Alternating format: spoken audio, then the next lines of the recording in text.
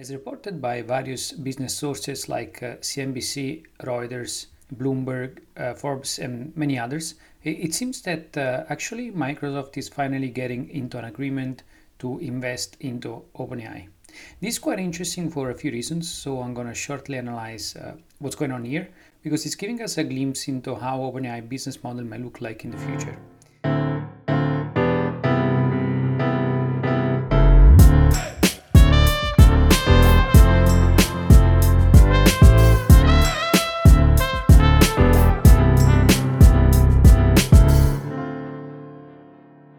It's quite interesting also because it's gonna give us an understanding of how this technology is going to evolve. What are the incentives that will be built into this deal? So apparently, as reported, for instance, by CNBC, Microsoft is in talks to actually invest 10 billions into the OpenAI, and this is a staggering amount, which might value OpenAI toward the $29 billion valuation. And since this staggering amount of the 10 billion, the way the deal has been structured is Microsoft might get 75% share of OpenAI profits until it makes back its investment of 10 billions, after which Microsoft might get a stake of 49% into the company. The deal structure is quite interesting. We don't know how Microsoft is going to pay those 10 billions. It's very easy to assume, actually, because you know that since the release of ChatGPT, it's quite easy to assume that there is a lot of pressure on OpenAI to actually make these scalable. And without the Microsoft cloud infrastructure underlying ChatGPT, there is no way that the tool can work at scale. Indeed, for those who have been using the tool since its release at the end of November, they know that in last days it is experiencing major outbreaks.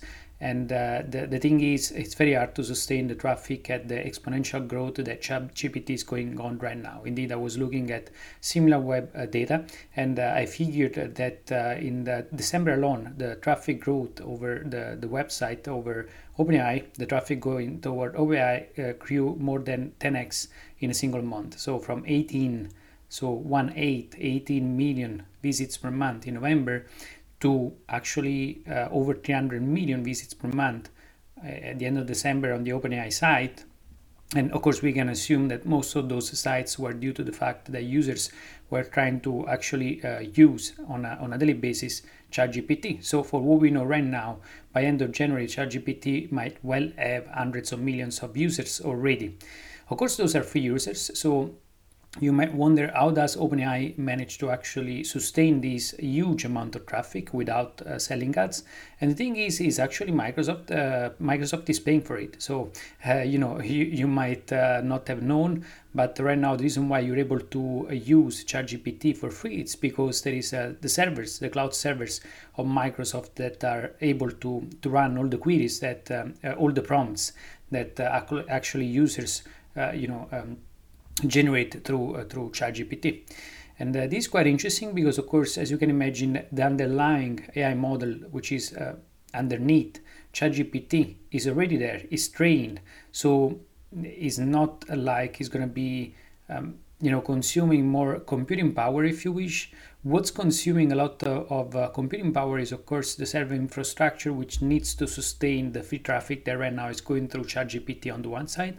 And then on the other side is also the fine-tuning of the model, because let's remember that as ChatGPT gets more and more prompts through the free tool, so through the free chatbot, actually this traffic can be used to train more and more the model.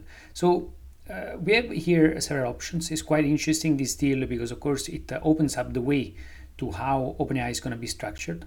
For what we know, based on several interviews of Sam Altman, we know that OpenAI might want to go for a route which is a mixture of open source and closed.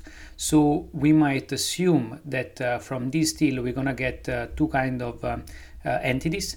On the one side, we might get a sort of a non-profit organization that might be handling the core model, and then on the other side a corporation which is going to have the exclusive rights to distribute and commercialize OpenAI, which is going to be the one that may be owned by Microsoft, and that Microsoft is going to be able to actually use to commercialize at scale the technology underneath OpenAI. So everything from GPT-3 to whatever is coming forward. And we already know, based on some news that came in the last days, that actually Microsoft is looking into ways to integrate all the OpenAI tools within the Microsoft Office package and all the other stuff that Microsoft is actually offering, from not only the Office package, but also Bing, the search engine, and all the other tools that Microsoft has. And actually, this as part of the OpenAI, technology has been also employed already within like GitHub with the Copilot.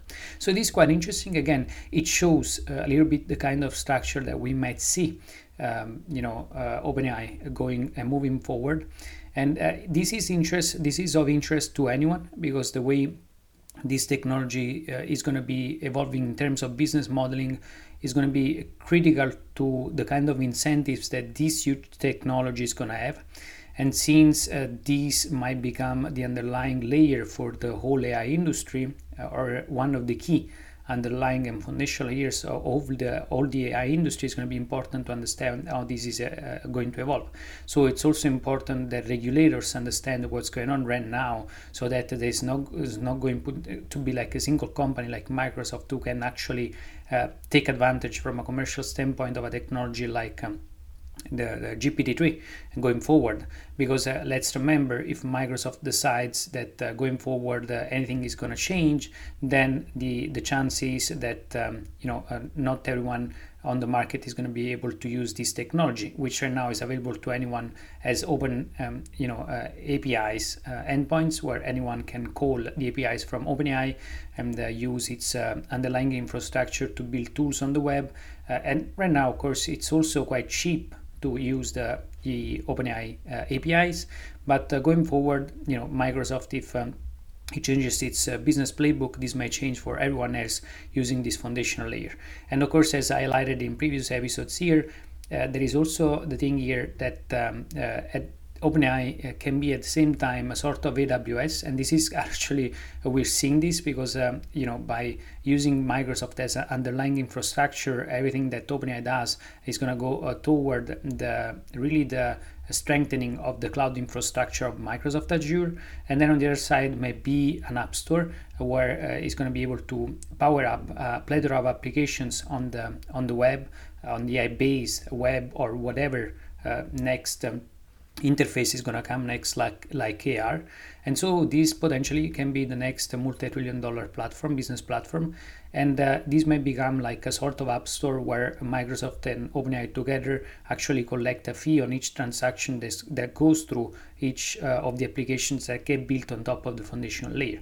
So this is a great way in which this thing is evolving. So of course, the hope here is that even though OpenAI is getting bought by Microsoft, a good chunk of it and the underlying really model, which is the most valuable part of the business, might still be in the hand of a sort of non-profit organization. So let's see how it goes.